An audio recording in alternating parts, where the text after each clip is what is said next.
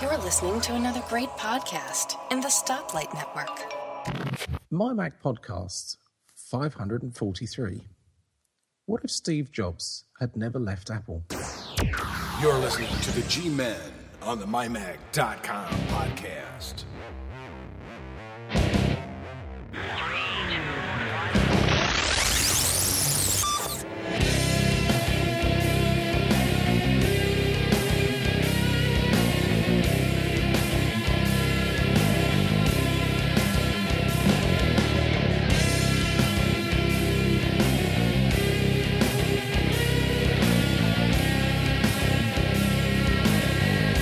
And welcome, everyone, to the MyMac.com podcast. This is number 543 of something. You know, it's an insane asylum that we invite you to each and every week. And every once in a while, we invite someone else to join us.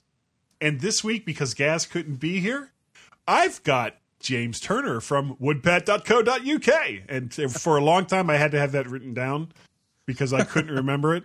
Because I am a blonde from Florida. How you doing this week, James? Not so bad. Pretty good, thanks. How are you? we had so much fun getting set up for the podcast this week. So many problems. So have you but had? At least I've got Soundbird working. Yeah. Which is always, you're one of the few guests that we have. You and Carl Madden are the two guys that we know that if we invite onto the show, will have soundboard and will be ready. We'll do our best. Yeah, I like it. So a scout, you see, you've got to be prepared. It looks like you've had a few problems this week.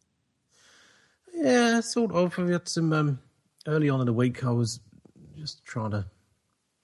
I can't remember what I was looking for particularly, but just surfing, looking for something at work, and trying to get some stuff sorted out, and Safari would not load stuff. There was all sorts of pages, just wouldn't load everything. And I thought, well, this is odd, because, generally the internet was fine, email was coming in, and it would work in Chrome or Firefox. So when you were having problems in both of them?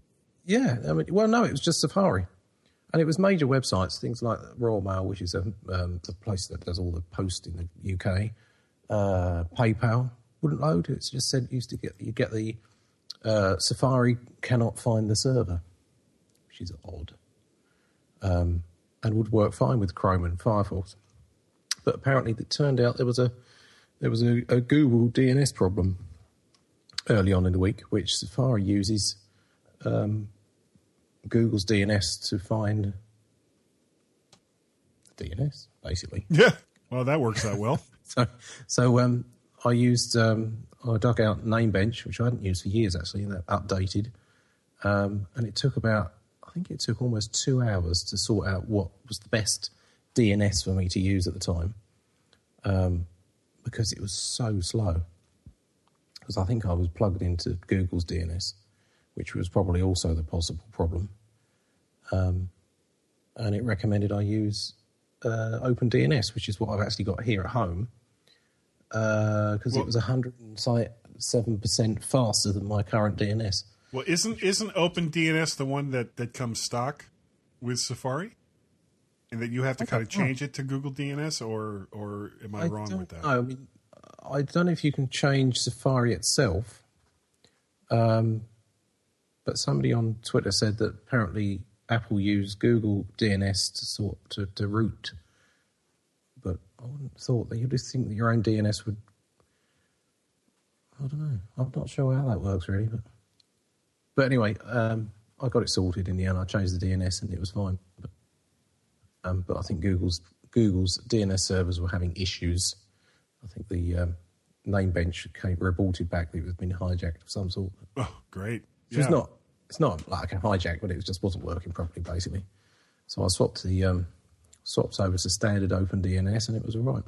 Because at home, my router is plugged into OpenDNS, but it's on the child-friendly OpenDNS rather than the standard OpenDNS. So it blocks certain things, unpleasant things, yes, and will let you whitelist other stuff if you need to as well. And the best thing is you can uncheck them late at night. Yes, well, what I actually do with my devices, I stick Google's DNS into my devices. So it bypasses that anyway. So everybody else who's straight on the router just gets that DNS, but I get my own. So you're practicing safe DNS, right? Yeah. Pretty much. Okay. Well, apparently I haven't been, because I have been getting all kinds of pop-up tabs trying to get me to download MPlayer X, which, and that in itself is malware. Yep. And as well as fake Flash installers, and I'm getting it in both Google's Chrome and my Safari browser. And I've got, I have ClamX. Yep. And run that a couple times, because I run that once a week. And I also downloaded Avast to give them a try. But now this is weird. When I went to run Avast, it said, "Oh, well, you've got ClamX, and we can't run unless you uninstall that." Yeah. And I was like, really? Yeah, not going to do that. You were saying you run ClamX once a week. You haven't got the Sentry built in, which basically scans everything as it lands. So all emails as it comes in, it will scan it as it drops in. Well, I've got the version that comes on the Mac App Store, and I don't know if that's got that on there. Oh, I don't know. I think I got mine from there. Well, yeah, because I had an update the other day. Let me look here. I'm going to go ahead and open up live on the show. I think when I last updated it, it said, "Oh, you haven't got a current version of ClamX Sentry. Do you want to install it?" I just clicked yes. So I can't remember if it's from the Mac App Store or not. Well, how do you... Well, if you're not updating it from the Mac App Store, then you didn't get it from the Mac App Store. I don't remember. Let's have a look.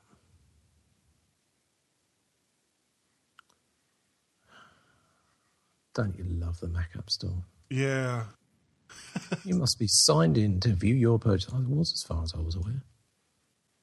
Well, anyway, it's an ongoing thing. If anybody knows of a good way, or if anybody knows what type of files I should be looking for that's causing this, let me know in all the usual ways. That because I've Googled the crap out of this, and I'm getting lots of conflicting information.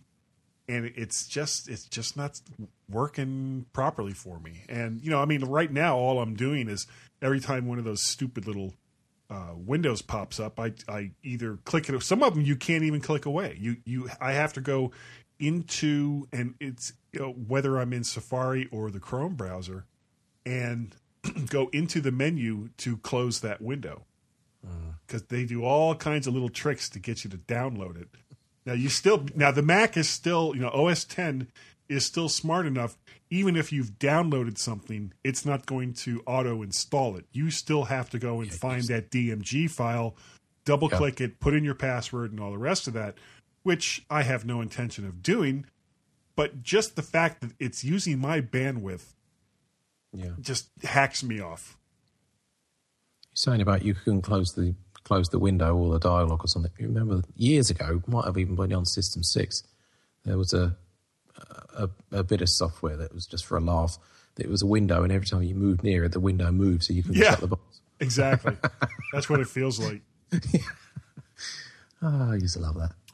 Anyway, so please, if anybody knows how to get rid of this, let me know, or what it is I should be looking for, because it's only an annoyance, since it isn't going to make me install it. And I wonder if half of that is, well, if you install me, I'll stop bugging you. So people do it just to get it to stop bugging them. Yeah. Yeah. You've searched all over your system for anything, I suppose, and you can't find it. Yeah, but because some of this stuff is, and I am not a programmer, and I don't necessarily know exactly what it is that I'm supposed to be looking for. So with that in mind, how do you find something that you don't know how to find? Yeah, that's the problem. Because if they're clever enough, they're not going to call it what they're calling it somewhere else. Yeah, it's not like I can just do a search for, M player X virus, click me and to get rid of me, That would be nice. Well, I don't think I would trust that either. It'd be like, yeah, just click this and I'll go away. It's like, no, I don't know. I don't believe you.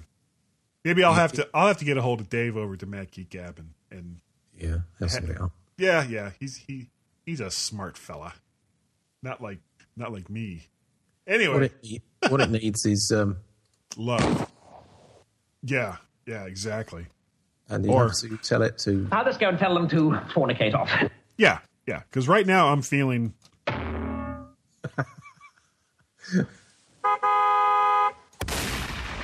Anyway, going over to there's really not much over at mymac.com this week. The only thing that's there is TechFan number 196, Audio Engine B2.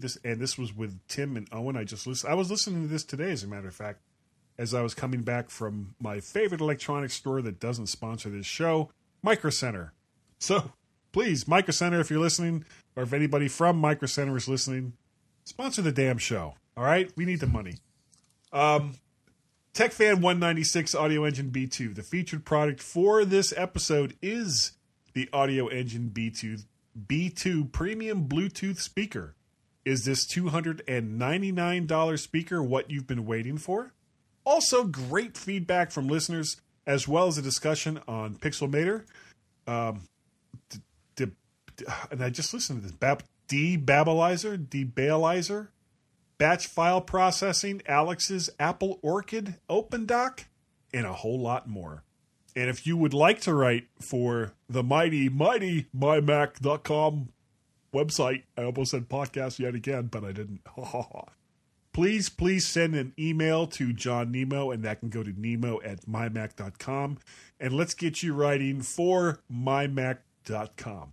Now, over in Google Plus, there's a picture that MyMac founder and fearless leader Tim Robertson posted from Macworld Expo a couple of years ago that has a really odd bit of left to right symmetry.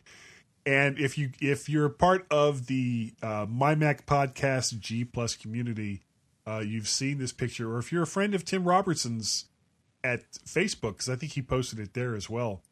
It's such a funny picture, and unless it wouldn't be something that I would have picked up on unless somebody else had pointed it out to me. But then it's one of those things where once you see it, you can't unsee it. And it's now official that Carl Madden from the Mac and Forth podcast is taller than me by 1 stinking inch. Just one. That must take some doing. Well, I'm like just about 6'6". I'm actually just a scotch under 6'6". And Carl Madden, I believe, who I've never met, though, big surprise, I haven't met Gaz, and I've been doing this podcast with him for over 5 years. He is, I think I've heard say that he is 6'7". Have you ever met Carl? No, that's a tall chap. Yeah. And there's not many people that I've run into that are taller than me. So it's always kind of weird when I run into somebody in person that is actually, and that kind of leads to a real quick funny story. My nephew went to the University of Virginia. He's about my same age, and he was on the University of Virginia basketball team at the same time and I don't know how many people who remember this guy, Ralph Sampson, who after leaving University of Virginia played for the Houston Rockets for a couple of years, but he's 7'4" tall. And when my nephew got married, Ralph was kind enough to drive up from Houston. He had a custom built 928 Porsche that he drove from Houston to Northern Virginia. And when my nephew went to introduce me, he was sitting down, and he turned and my nephew gave him my name, and he stood up. And like I said, I'm 6'6". That's tall. And all of a sudden I could just feel my neck going. It's not used to going this direction. It's not used to going in that direction. And it was like, oh my God, this guy's huge. Yeah, so 7'4", that's let's see, 7 plus 4, that's almost a foot taller than me. So yeah, that was kind of a weird thing. Why don't you take that next one if you can see it there? Yes, in the Google Plus feedback. Speaking of measurements, Alistair Jenks wanted to compare how far Gaz's OWC Thunderdog had to travel from Las Vegas to his home, and got Siri to do it for him with some odd, incomprehensible measuring system like kilometers. Yeah, I wonder how many people will give me crap for that, but that's okay. And of course, that, of course, that Apple always think the UK use kilometers. No, you guys use miles and miles per hour and all the rest of that. Well, it's weird because we use metric for most things, and then, it's like temperature. We generally use centigrade. Most people use metric. Well, we use. Well, no, you guys use centigrade. Well, okay, so you use centigrade like the rest of those, European devils do. Yeah. But you use miles for the road. Yeah, I wonder why that is. I don't know. It is odd. Yeah, well, you guys still have your own money instead of the euro, so maybe that's part of it too. That job as well. Yeah, as a matter of fact, we got into it. Gaz and I got into a discussion last week, and I kept calling it farthlings, but it's not. It's farlings. Farthings. Farthings. Yeah. Yes, farthings. And I don't remember that, of course, because I'm not old enough. But. Well, I spent some time over in the UK in the mid '80s, and at the time I think they had just stopped using the £1 note, so the smallest paper bill that you could get was a £5 note, and they had the £1 coins. Yeah, which are these huge, thick, really thick, heavy coins. I think it was 1983 the pound coin came in. Well, you know what? I'm going to have to take off a little bit of your noise gate because you're starting to break up a little bit. It's probably Skype. Yeah. Well, we love Skype here. So, it might have been 81 or 80. It was early 80s anyway when the pound coin was in. Oh, when that was introduced? Yeah. I've still got a pound note somewhere. When I was over in the UK, because I would get I would get shillings, which are 2.5 pence. Don't know. Okay. Decimal was 1972, I think. Well, there was also farthings. Farthings, yes. Farthings. Yep. Which and one of those is like 2.5 pence, and the other one is 15 pence or something like that. But I had now pence. I understand pence. Okay, 100 pence to a pound. That's easy to figure out. And then you've got five. It didn't used to be. I know, but then you've got 5 pence, 10 pence, 25 pence, 50 pence. To a pound coin, and then I started seeing shillings, and I started seeing farthings or whatever. Damn it! Whatever the hell the name of that farthings, whatever the stupid coin is, like the bike, penny farthing. I still have no idea what that means. So, but it's like the penny was the small bit, or it might have been the big bit. I don't know. And then the farthing was the other one. So it was like the comparison. When you get a penny farthing bike, you got one really huge one, one real tiny one. Well, that was the comparison of the two coins, I believe. I don't know, but. Well, I would end up with like all this change, and I had no idea what half of it meant. So I would be walking to where I was working, and I would stop to get like a Sun newspaper and a moment of silence, please, for the page 3 girl. Yeah, they stopped that. I know. Aren't they? That was like one of my favorite bits of that news. Anyway. There were a couple of good things about that. Yeah. Oh yeah, at least 2. But I would basically reach into my pocket and I would just pull out this handful of coins, and I would tell the newspaper guys, look, I don't even know what half of this is. Just take as much as whatever this paper costs, and I will trust you to not. I'm sure you're going to rip me off a little bit, but where you're not going to grab like 3-pound coins and go, oh, there you go, mate, and off I go. So, but that was how I got rid of a lot of my coins when I was over there in the UK. but that's neither here nor there, or has anything to do with my Mac or Google Plus or any of the rest of it. I just like talking. Did you know that? Tangentially speaking. Yeah, tangentially, and I still can't say that damn word. Nothing particularly new on Twitter. We didn't get any email feedback or audio feedback. And please, please, please, it is so easy to send us audio feedback. You have a recorder right there on your phone. Just hit it, record something, and then hit the little button, and you can mail it to to Gaz or myself at Guy or Gaz at mymac.com, and we'll get it. We will play it right here on the show. But I think that's going to do it for the first part of the show there. Oh, excuse me. Yeah, that's what a lot of people seem to say. James, do you know what it is we say? On this bit, it's probably the bit where we say stand by. So stand by. And we'll be right back. Oh, spot on.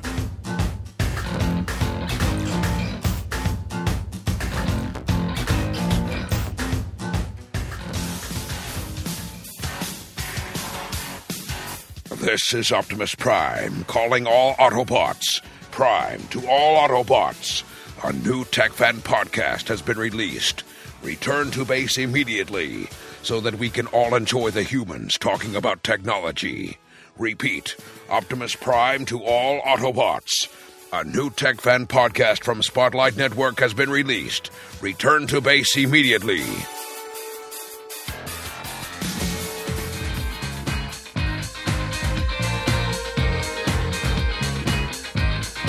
This is Melissa, the Mac Mommy, and I enjoy listening to Guy, and Gaz, on the My Mac podcast, and you should too.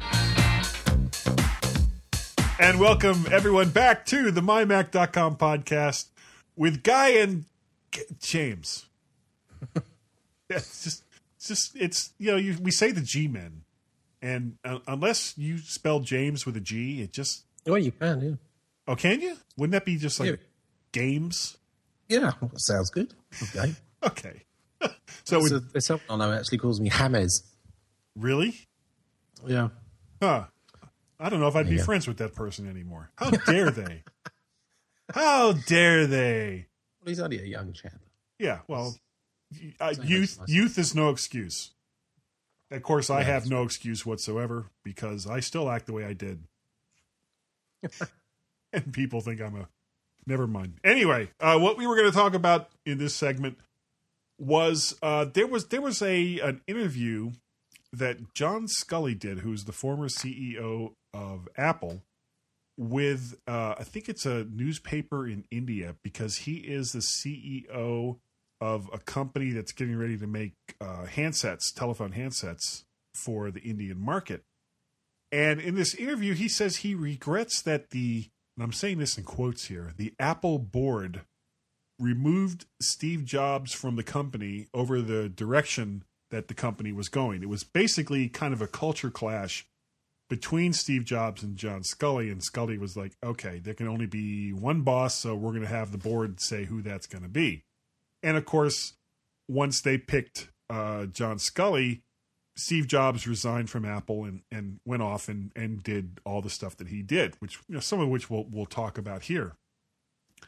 But as far as Sculley regretting getting Steve Jobs out of Apple, I wonder if his younger self would. I can't believe his younger self would even feel the same way, even with hindsight. What do you think? Well, hindsight's a wonderful thing. Yeah, isn't it? Isn't it, though? I don't think there's any doubt that Apple, as it is today, wouldn't be what it is without Steve Jobs coming back. Or even having gone through what it did before Jobs came back. And him going away, because it probably wouldn't be what it is today, even without him going away. Yeah. Because obviously Next and what that was created. Yeah, well, like I was kind of looking at the history of some of the things that happened after Steve Jobs left, and gave some thought about, well, what would things be like if Steve Jobs had stayed with Apple and had been able to curb his, especially at that time, his massive ego, and continue to work in a diminished role at Apple under John Sculley. Now, after his ouster, Steve Jobs went on to found Next Computers in 1985. And if he wouldn't have left Apple, of course, Next wouldn't have been created, which significantly influenced, in my mind, the best OS that Apple has ever had, which is OS X. And without OS X, what would have been the basis for devices like the iPhone and the iPad? Well, it's a frightening thought if it was OS 9 based. OS 9. My phone, it's crashing. Now, on the other hand, Sculley was also one of the hardcore pushers of dropping Motorola's 68K processors and joining the Apple IBM Motorola alliance that had created the PowerPC. And do you think that Jobs would have agreed to this course, or do you think he might have pushed Mac to go to Intel? Oh, I would have thought Jobs probably would have wanted to stay with Motorola. You think they wouldn't have even gone to PowerPC? Yeah, well, no much. Well, was staying with stuff. Well, I know that the original Next computer was actually, I believe, based on the Motorola. It was either the 68060, which Apple never used, or the 080, which Apple also never used. So maybe he would have just said, let's stick with Motorola, because transitioning from one processor to another is a massive undertaking. Yeah. And Apple's actually done it twice. You know, they went from the 68K to the PowerPC, and then twice. Yeah, and then in 2005 switched from PowerPC over to Intel. And probably go ahead. Moving to Intel was such a good move though, because it enabled so much to happen. You know, with Windows operating systems being able to run almost natively. Yeah. Well, there was big help. You have to remember that a big part of the reason, in my opinion, why Apple switched over to Intel was that IBM really wasn't interested in speeding up the PowerPC chips, because they were making most of their sales with PowerPC chips with embedded devices. And with an embedded device, you don't really need speed because it's just doing one thing all the time. Yeah. So he wasn't able to get like low power, low heat G5 processors, which is why we never saw a G5 laptop. Yep.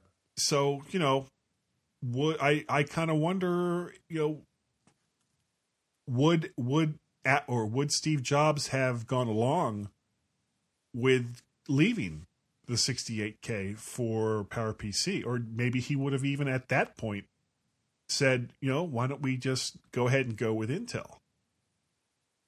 Yeah. Now, Sculley, he was also instrumental for the development of the Newton, which, for those who don't know what that is, was a personal digital assistant. And I believe that came out before Palm's PDA did. Now, do you think that Steve Jobs' influence could have either delayed the Newton until it was better ready for release, or do you think he might have instructed those that were creating it to make changes along the lines of Jobs' own design preferences? I would have thought he would have waited until it was ready, because the first Newtons were a bit dire. But yeah, probably, because they were pretty good when they finished, weren't they? Yeah, but at that point, it didn't really matter. No. Yeah, because Palm was well established. Yeah. Now, Apple's... Did you ever have a Newton or a Palm?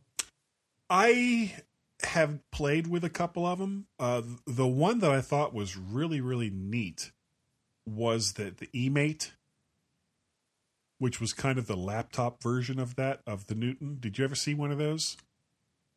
Oh, yes. I think I did. Didn't it have a stylus? Didn't it? Yeah, it had a stylus like right just above the keyboard, and it had kind of a clamshell design, very similar to the G3 iBooks, which I always kind of refer to as the toilet seat iBooks. Yeah.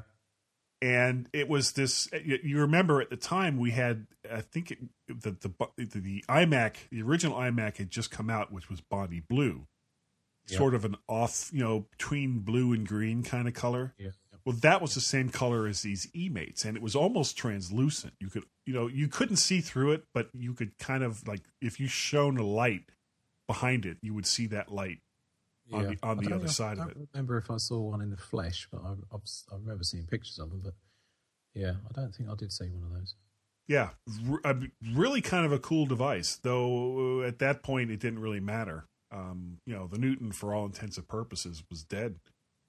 Now, Apple's efforts to, right around this same time period, we're talking like mid-90s, is when Apple started making a push to sell, or not to sell, but to allow others to make and sell Mac-compatible computers. And this is part of what led to Scully being ousted out of the company, because he was opposed to it.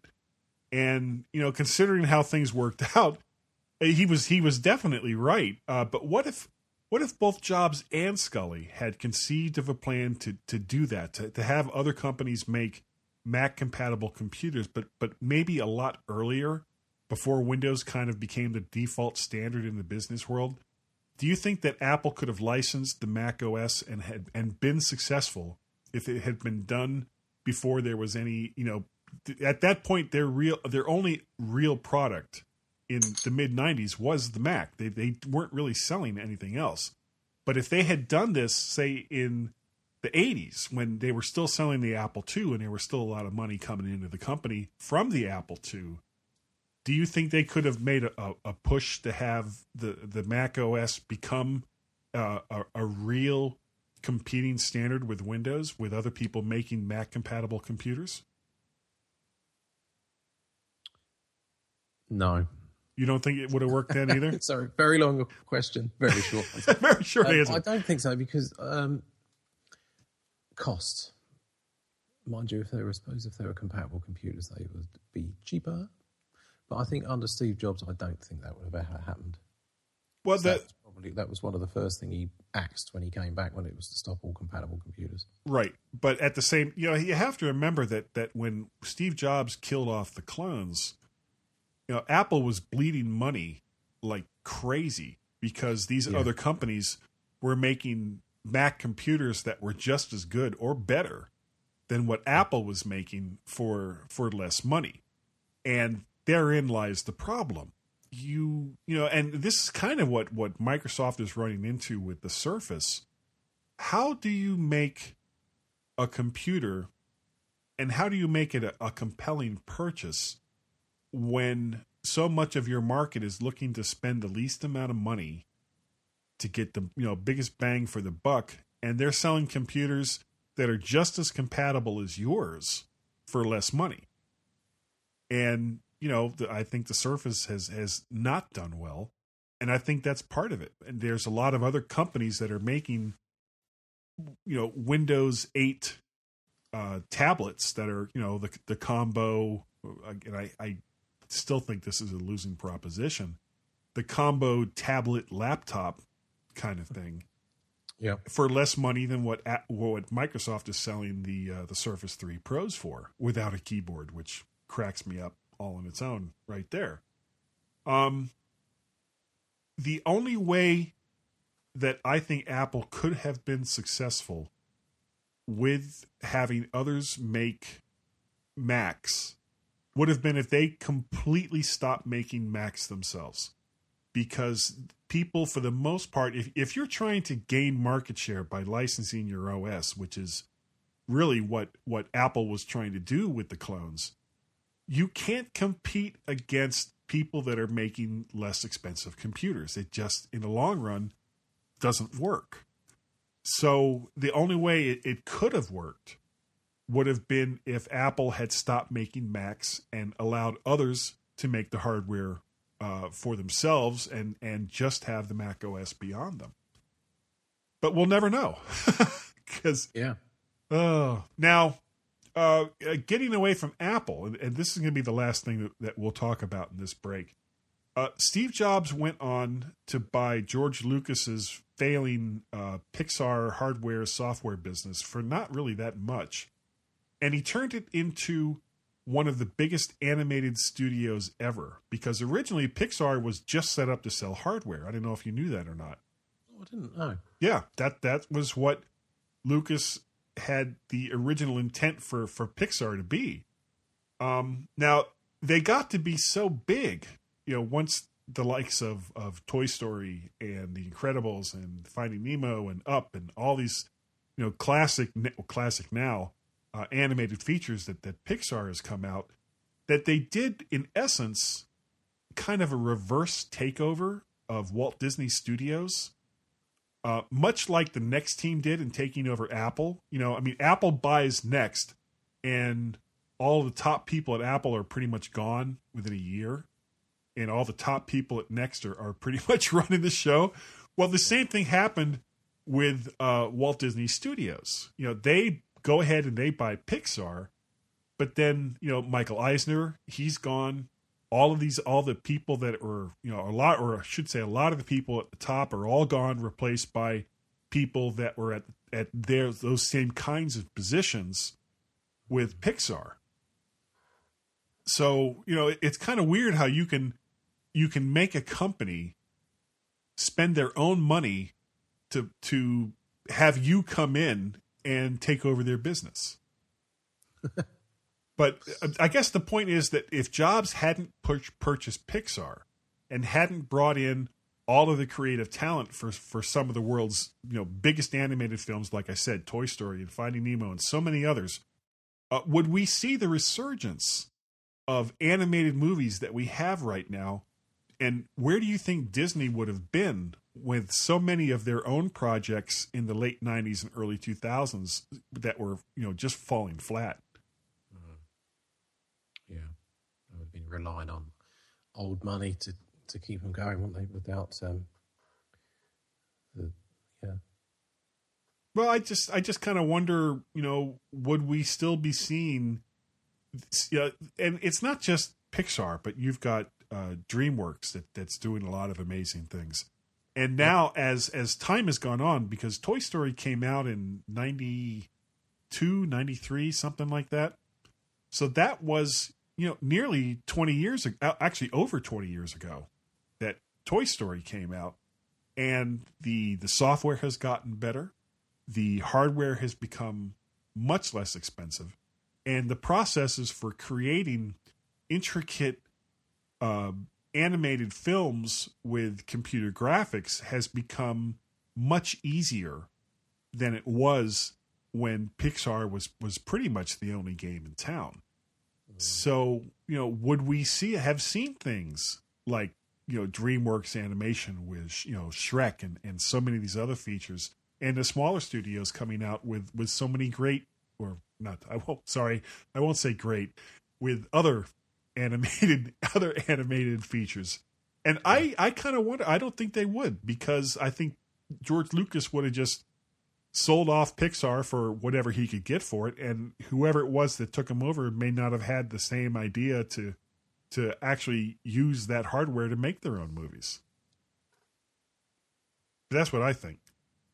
So I guess what I'm saying is that for so many reasons, it was probably a really good thing that Steve Jobs left Apple, because it has led to a disruption of so many of the core technologies that we use today for the better, that if Jobs had stayed with Apple, maybe we wouldn't have seen so many of these things. You've thought about this a lot. Yeah, actually I have. What I may do is take, because I've got quite a few paragraphs in here in our wonderful, wonderful show notes. And you obviously can't tell that I'm just reading from a lot of them. I may go ahead and kind of condense these down into an article that I'll post over at MyMac. We'll see. If you know the wonderful, sorry, It's not that long. well, yeah, but It doesn't need a lot of condensing. I don't think. I can add a lot to it though. Anyone listening to the show, if you have any ideas or any comments or suggestions based on the conversation that James and I have been having, please let us know. I would love to know what you think would have happened if Jobs hadn't left Apple, or how various technologies might have changed or might not have changed, and where you think things would be today. And we'll let you know in the next section exactly how to get a hold of us and let us know about these things. But you can always just go ahead and call us or record some audio and send it to us, and we'll let you know in the next section exactly how to do that. James, I'm out of breath. Can you get us out of here? Sure. Stand by. This is another standby. To stand by, and we'll be. Oh, yeah.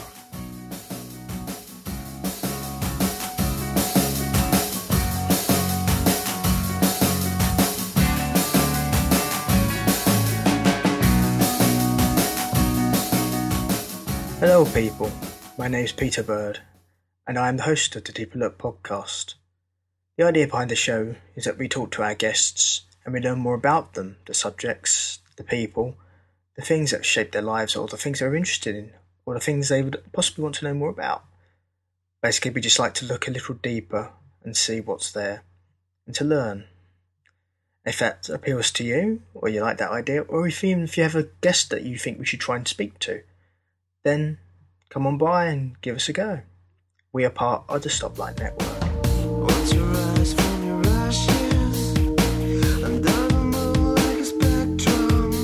Horses higher than listening figures. The G-Men on the mymac.com podcast.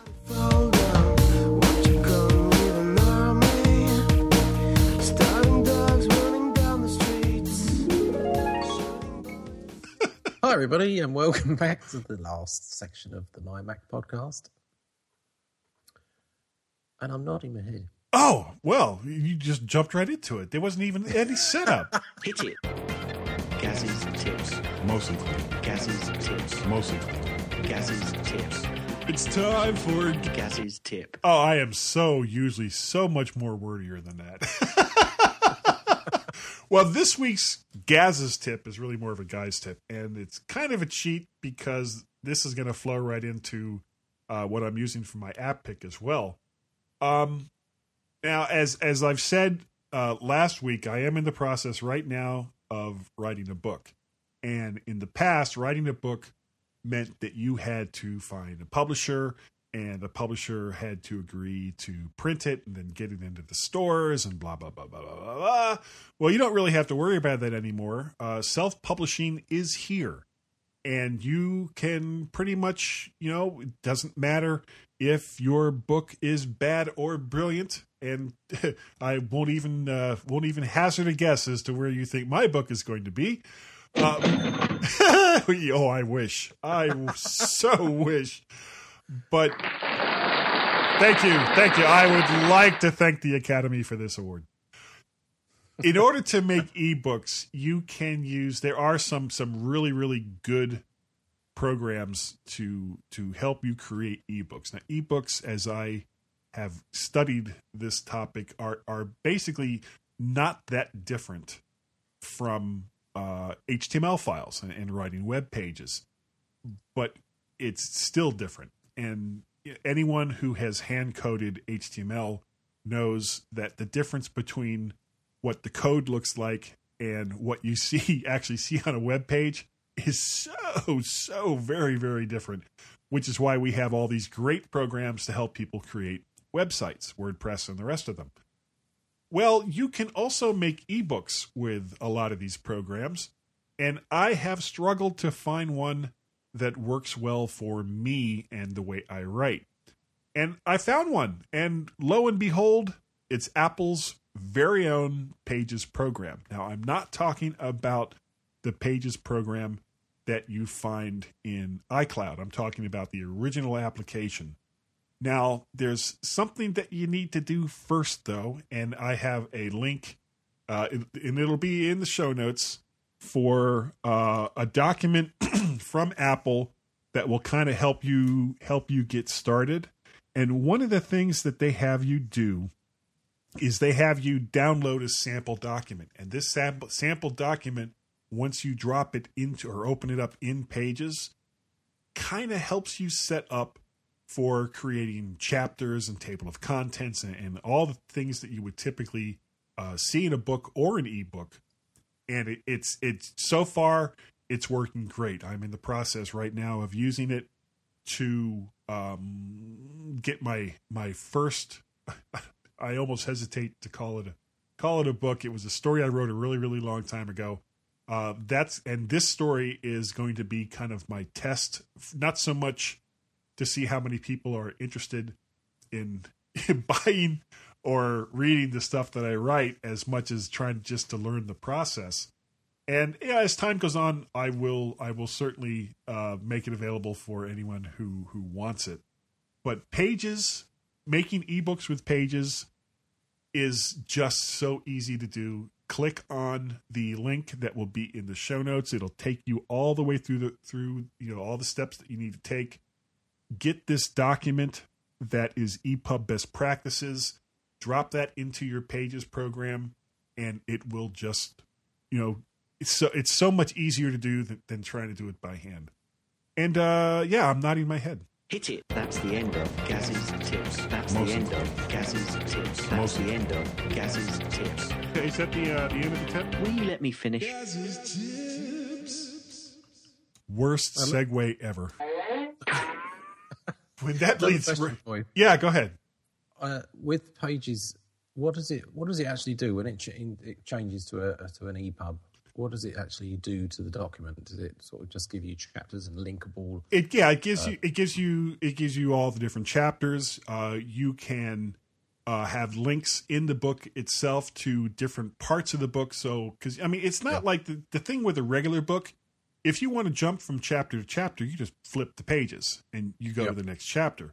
With an ebook, it's not that easy. So also, if you're changing the size of the font, your page numbers are all going to be out as well, aren't they? So exactly. So this keeps track of all of that. And an ebook keeps track. You can make. If you could probably do like 2 characters a page if you really wanted to do something crazy like that. But that's all down to your personal preferences after you get whatever, the ebook is that you want to read. You can set that up yourself in the e-reader of your choice, whether it's an iPad or a Kindle or what have you. Barnes & Noble have the Nook. All of them have ways to make the print the size that you're most comfortable reading with, because they realize not everybody is going to have the same eyesight or be able to see characters on a page in the same way. So ebooks are really very flexible in that way.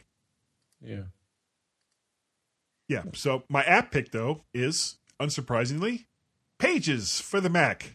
I'm talking about the application, not the iCloud version. And if you go over to darn, I think it's, I don't have it here in the show notes. I believe it's $19.99 for Pages, the application, in the Mac App Store. And I will. Is it as much as that? I thought it was only a $5 or something. I'll find out here in a minute. $8, I suppose. Let's see. Pages. And we go. It's free with certain. Well, if you buy your Mac, I think it comes on it, but it's $19.99 for the latest version of it. Like if you go from, let's say you bought your machine and that machine had Snow Leopard or Lion on it.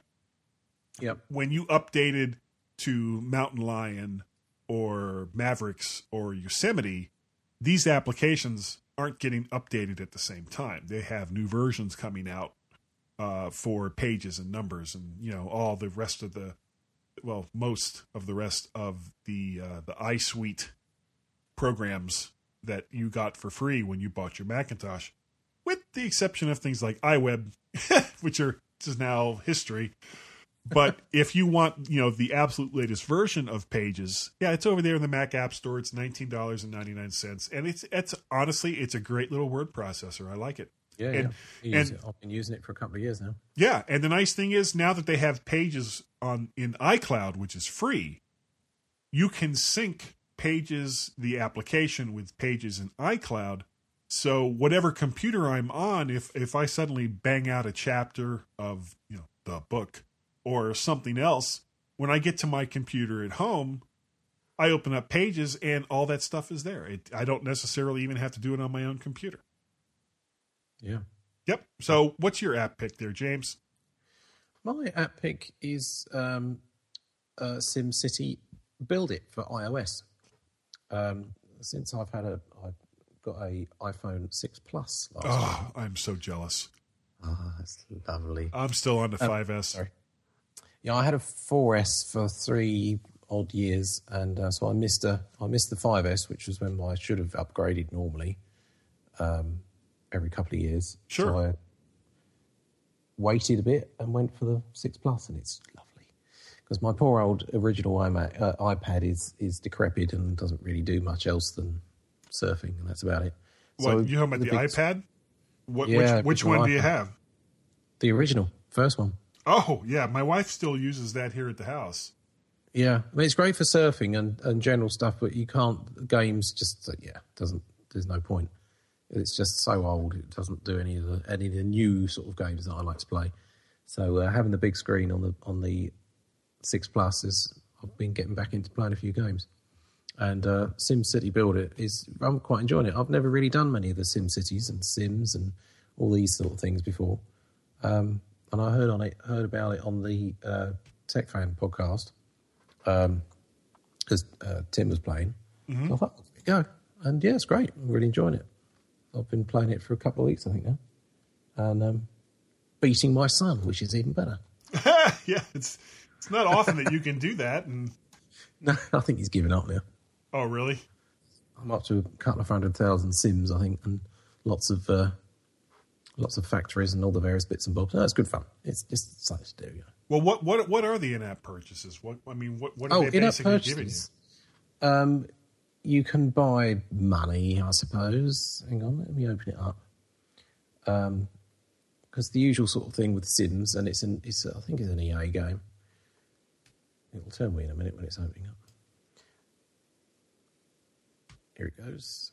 So you can buy the simoleons, which is basically the the money, right? So you can buy those, but you have to use the Sim Cash for that. So you can buy a pocket full of cash, which is $3.99.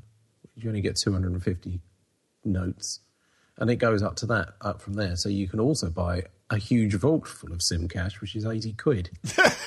Yeah, not doing that. Yeah. So I love $3.99. Yeah, it's good fun. And that lets you beat on your son. Yep. Excellent. Excellent. I've got a very nice city now, and I've got all sorts of things that need doing. He'll never catch up. No, we won't now. But it's good. It's a bit of fun, and so I have paid a $3.99 because I thought it was worth paying them a bit just to say that yes, I'm enjoying this. Thank you very much. Rather than just playing it for nothing, I thought it was worth doing. Yeah, I still wish if they would just release the entire game for $6.99, I would buy it and just not bother with all that stuff. Well, yeah, I mean, there's like Monument. They released all their costs of producing the game and the extra levels and bits and bobs, and how many sales they made, and how many pirating things they'd made, and or how many people had pirated it or installed it on their other iOS device without paying. But they'd still made a reasonably good amount of money. Sure. What, are you talking about the older version of SimCity? No, this was I did say it just now. Monument Valley, which I recommended, actually, I think, when I was on here a little while ago. Oh, it must have been with Gaz. Yeah, it probably was. It was a while ago. I think I think it cost them something like $1.4 million to make the several levels because they did the initial 8 levels, I think, and then they released another 6 or the other way around. Okay. So it cost them something like 50 odd weeks of production time to make this game, and another so many weeks to do the extra levels that came out late last year. So yeah, it was a lot of money. 1.4 million. I think that was pounds. I think because they're a UK company, but in sales they did have something like £2.5 million worth of sales. So yeah, they made £1 million or something like that. So they did fairly well. Yeah, I guess that's just not enough for EA. Yeah, this is it. Yep. Why don't you read our People's Pick? People's Pick. Where are we? People's Pick. From Serenak Assassin. Our favorite online assassin. My daughter, this is Serenak saying this, just bought Framed, and it's a comic strip puzzle game. Rearrange the page to get the protagonist out alive. $2.99 in the UK. No in-app purchases. Yay. Novel and clever. So that sounds good. Yeah. Well, James, why don't you tell people how they can get a hold of you? Oh, you can get hold of me by on Twitter. I am actually changed since I was on last, which I'm currently at JC Turner, which is JCTURNR, knocked out the E. Or you can email me if you really want to, which will be james@woodpad.co.uk. And yeah, that's probably the best thing. Yeah. So email and Twitter. Are you on Facebook? Yeah, I am. What about Google Plus? Are you a member of our Google Plus community? I am, but I haven't looked at Google Plus for I don't know when. Wow. I can't yeah. Actually, I don't even know if I've actually got it on my phone. I've had this since September, this phone, and I don't even know if it's on it. Hang on, let's have a look. No, it is on there. This is brilliant. Yeah, sorry. Well, you can get a hold of either Gaz or myself. I'll do Gaz here first. Gaz, you can find, you send him an email at gaz@mymac.com. That's GAZ. Z. And you can reach him on Twitter. Should I say Z? You can. You can reach him on the Twitters at Gazmaz. That's GAZ. Z. MAZ. Z. And you can get a hold of both of us on Twitter. We are Guy and Gaz. That's GUY. Why? AND. Z. And GAZ. Z. And you can get a hold of me at guy@mymac.com, GUY. Also, Mac Parrot on the Twitters. If you would like to contact Fearless Leader Tim and ask him just what was going through his mind when he allowed Gaz and I to take over this show, you can send that to feedback@mymac.com. And James, there is one other way that people can get a hold of us. Do you know what that is? Possibly the Skype number. Yes. Do you know what that number is? That's +1 for the area code. 703-436-9501. And if you applied letters to each one of those, it comes out almost sounding like Klingon. And I would like sad, strange little man. I am a sad, strange little man. Well, it's actually a sad, strange, large man. Yes. I would like to thank each and every one of you from the heart of my bottom of my heart for downloading the mymac.com podcast. We, to this day, are confused as to why you do it, but we are delighted each and every time that you do. And, James, when it comes right down to it, I think that this show is good enough, that this show is smart enough, and that, doggone it, people like this show. All right, now, yeah, let's hear it. Me. Well, the second word's all right. Gal James Darlin Simraya Nadguy Nadgaz Gully. Come on. What? Gobby I thought. Why bid in Gwynedd Yuck, hyphen woo. Yeah, I stuck with Welsh again this week because I think you claimed that you could read Welsh. Which, well, I don't know if I claimed it, but I thought I'd have a go. Oh, okay. I thought you were bragging about it. No. Okay, well, in that case, James, there is only one last thing for us to do. Do you know what that is? And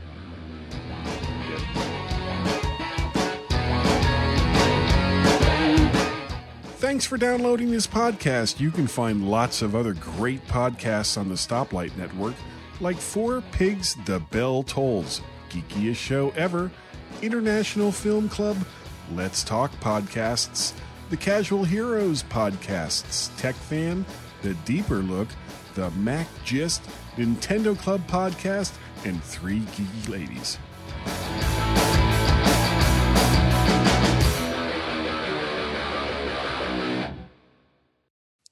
I apologise for that, but I think you'll find this a bit more interesting.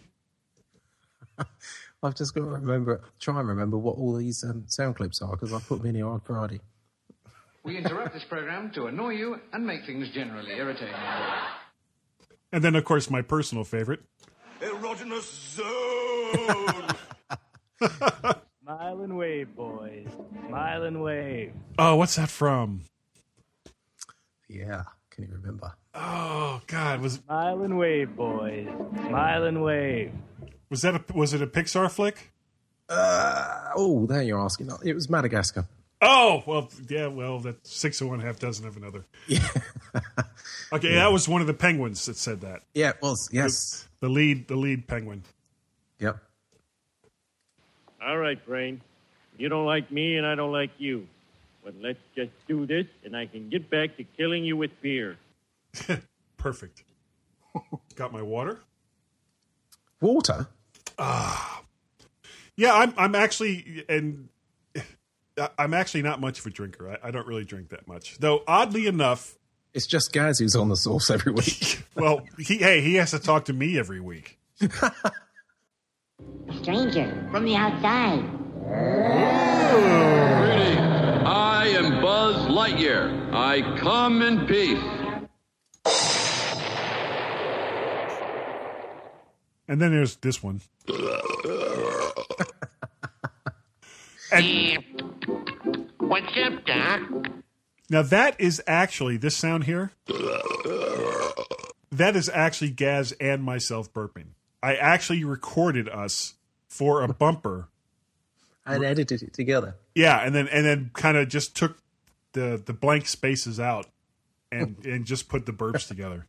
This tape will self-destruct in 5 seconds. Mission Impossible. I haven't got the music. Dun, dun, dun, dun, dun, dun, dun, dun, dun. As long as you haven't got the Beach Boys, we'll be okay. Yeah. And that really sounds like that was you. No, that was not me. It does sound like you. Well, it should be. Should have been me. Oh, there I go. Hold on. Oh! Now here's something we hope you'll really like. I'm trying to think, but nothing happens. This tape will self-destruct in 5 seconds. I should have had some more soundboards here. Oh, oh my God. I've got so many soundboards. You've got to be a certain age to remember that. Oh, what is that noise again? Oh, God. What is that from? There'll be people screaming at their iPods now.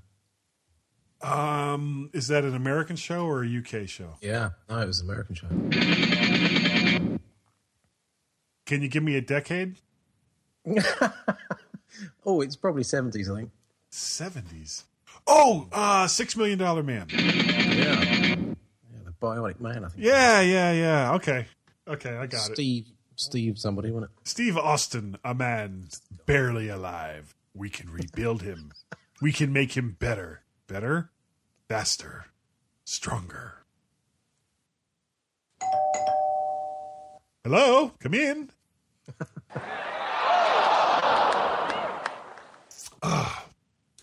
Now, I don't have anything here for Gaz's tips, but what I will do... Sorry. That should be... Oh! That's still going. That's like Coronation Street. That's been going since, I think, it might even be the 50s, I think. Really? Continuously? Yeah. Without stopping? Yeah, it's still going. Because I know there's been several versions of Doctor Who. Yeah, that's had lots of breaks in between, but I think I couldn't say when it started. I think it might have been the 50s. So let's see if I can find it. It's almost like a soap opera, isn't it? It is, yeah. Never watched it myself. But...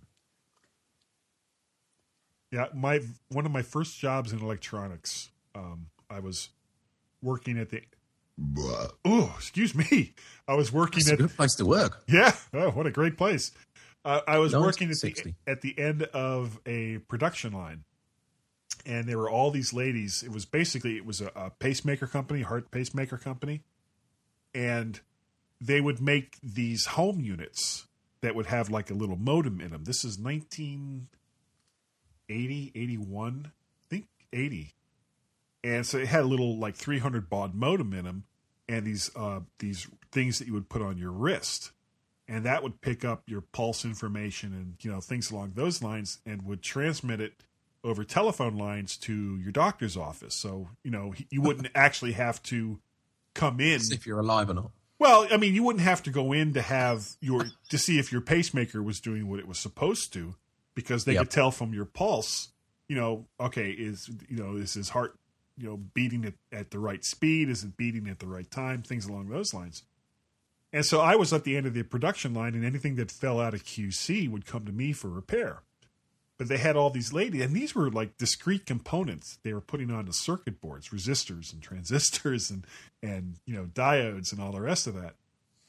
And they worked until they came in at like 6 and left at 3. But from noon until just before they left, they would listen to their soap operas on a radio that was able to capture television sound, television audio. Mm. And, in the 80s, I was a rock and roller. I'm Led Zeppelin, Deep Purple, Pink Floyd, and all the rest of that. And it got to the point where it was like, oh, God, you guys are going to listen to this. This makes me crazy. And, of course, they didn't care. They listened to them anyway. But then I noticed I worked there for like 6 months. And by the third month, I was kind of like, well, wait a second. Carl knew Jenny because Jenny was married to her doctor's nephew, and it was like trying to keep track, these shows that I had claimed I didn't care about. And all of a sudden I'm like, well, how could he do that to Carla? Carla was such a sweetheart, and he's just treated her like crap. So getting sucked in big time. Fortunately, the company went out of business, so I didn't have to worry about it. Didn't have to listen to it anymore. Coronation first aired on the 9th of December 1960. What was the date? 9th of December 1960. Oh, okay. So that was 3 months after I was born, because I was born on September 9th, 1960. There you go. So I was 3. That's depressing. I was 3 months old when Coronation Street started. Why am I laughing? I don't know. You've given your age away now. Oh, I don't care. And it's like,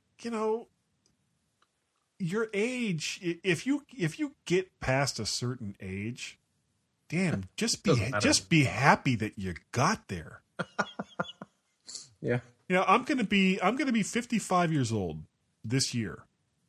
And do I wish I was in my 20s? Sure. Do I wish I still had a full head of hair? Oh, most definitely. But the fact that I'm in my mid 50s, that part of it doesn't really bother me, because for better or for worse, I'm not really that much different than I was 10, 20, 30 years ago as far as my outlook goes and the things that I do. And I mean, listen, I do this podcast every single week, and I do it not because I expect to make any money at it, because I never will. I do it. It's the same kind of thing with writing. When you find something that you enjoy doing, well, then that's what you need to do. If you're doing something that you don't like or that you don't enjoy and you're not getting paid for it, why the hell are you doing it? Yeah. And I know so many people that are like this, that are like, well, yeah, I knit because it's what my grandmother did, or something my grandmother showed me. Well, do you like doing it? No, not really. It's like, or, I do crossword puzzles for an hour a night. Why? Oh, it fills the time. Really? You're doing something that you don't like, or you're doing something that just fills time? God, it's like it's like you're waiting to die. Find something that you're passionate about. Find something that you enjoy doing. And even if you don't do it well, it doesn't matter. Or even if somebody does it better than you, even that doesn't matter. You're doing it because you enjoy doing it. It's why I do this podcast. It's why I write. It's why I do half the stupid crap that I do that's not involved with raising my kids or the job that I do or anything else along those lines. You have to enjoy the things that you do, especially if you're not getting paid for it. Anyway, well, what's that down there? Looks like a soapbox. Cool. Yeah, well, because, my wife and I were talking about this last night because she had read something on Facebook that a friend of ours had, somebody in his family who's like around our age that had, because my wife is about my same age, that had passed away. And, I kind of looked at her. I said, well, we're now at the age where if, you're morbid enough to, scan the obits, you're, a lot of the people that you're going to see that are dying are our age. Mm-hmm. That's, and, whether I fall out of this chair, dead from a heart attack, or I walk out of my house and get hit by a bus, I'm just happy that I've gotten to where I am. I'm just delighted that I've gotten to see my children grow up, that I live in a country where I, don't have to worry about the government suddenly kicking my door down and shooting me because I'm not the right tribe, or I'm not the right religion, or I'm not the right this, or I'm not the right that. And have you moved? Yeah, I did, as a matter of fact. And I didn't tell the government where I was going because, I'm just the not right type of guy. But I mean, that's kind of my outlook, where it's like every day I wake up, and even on days when I have to go to work, and it's like just be thankful that we're alive, and don't. And this is what I tell people all the time when I hear people coming up to me and they're bitching about their job, or they're bitching about the price of gas going up, or this or that, or the rest of it. And it's like, you got a roof over your head, you got a car in the garage, your kid's okay, no major health or problems, anything along those lines. You know what? You got it pretty good. Don't don't sweat the small stuff. No. Because 100 years from now, no one's going to give it. Really. Yeah. Take a little pleasure every day. Yeah. Yeah. Enjoy Enjoy life, because this is it.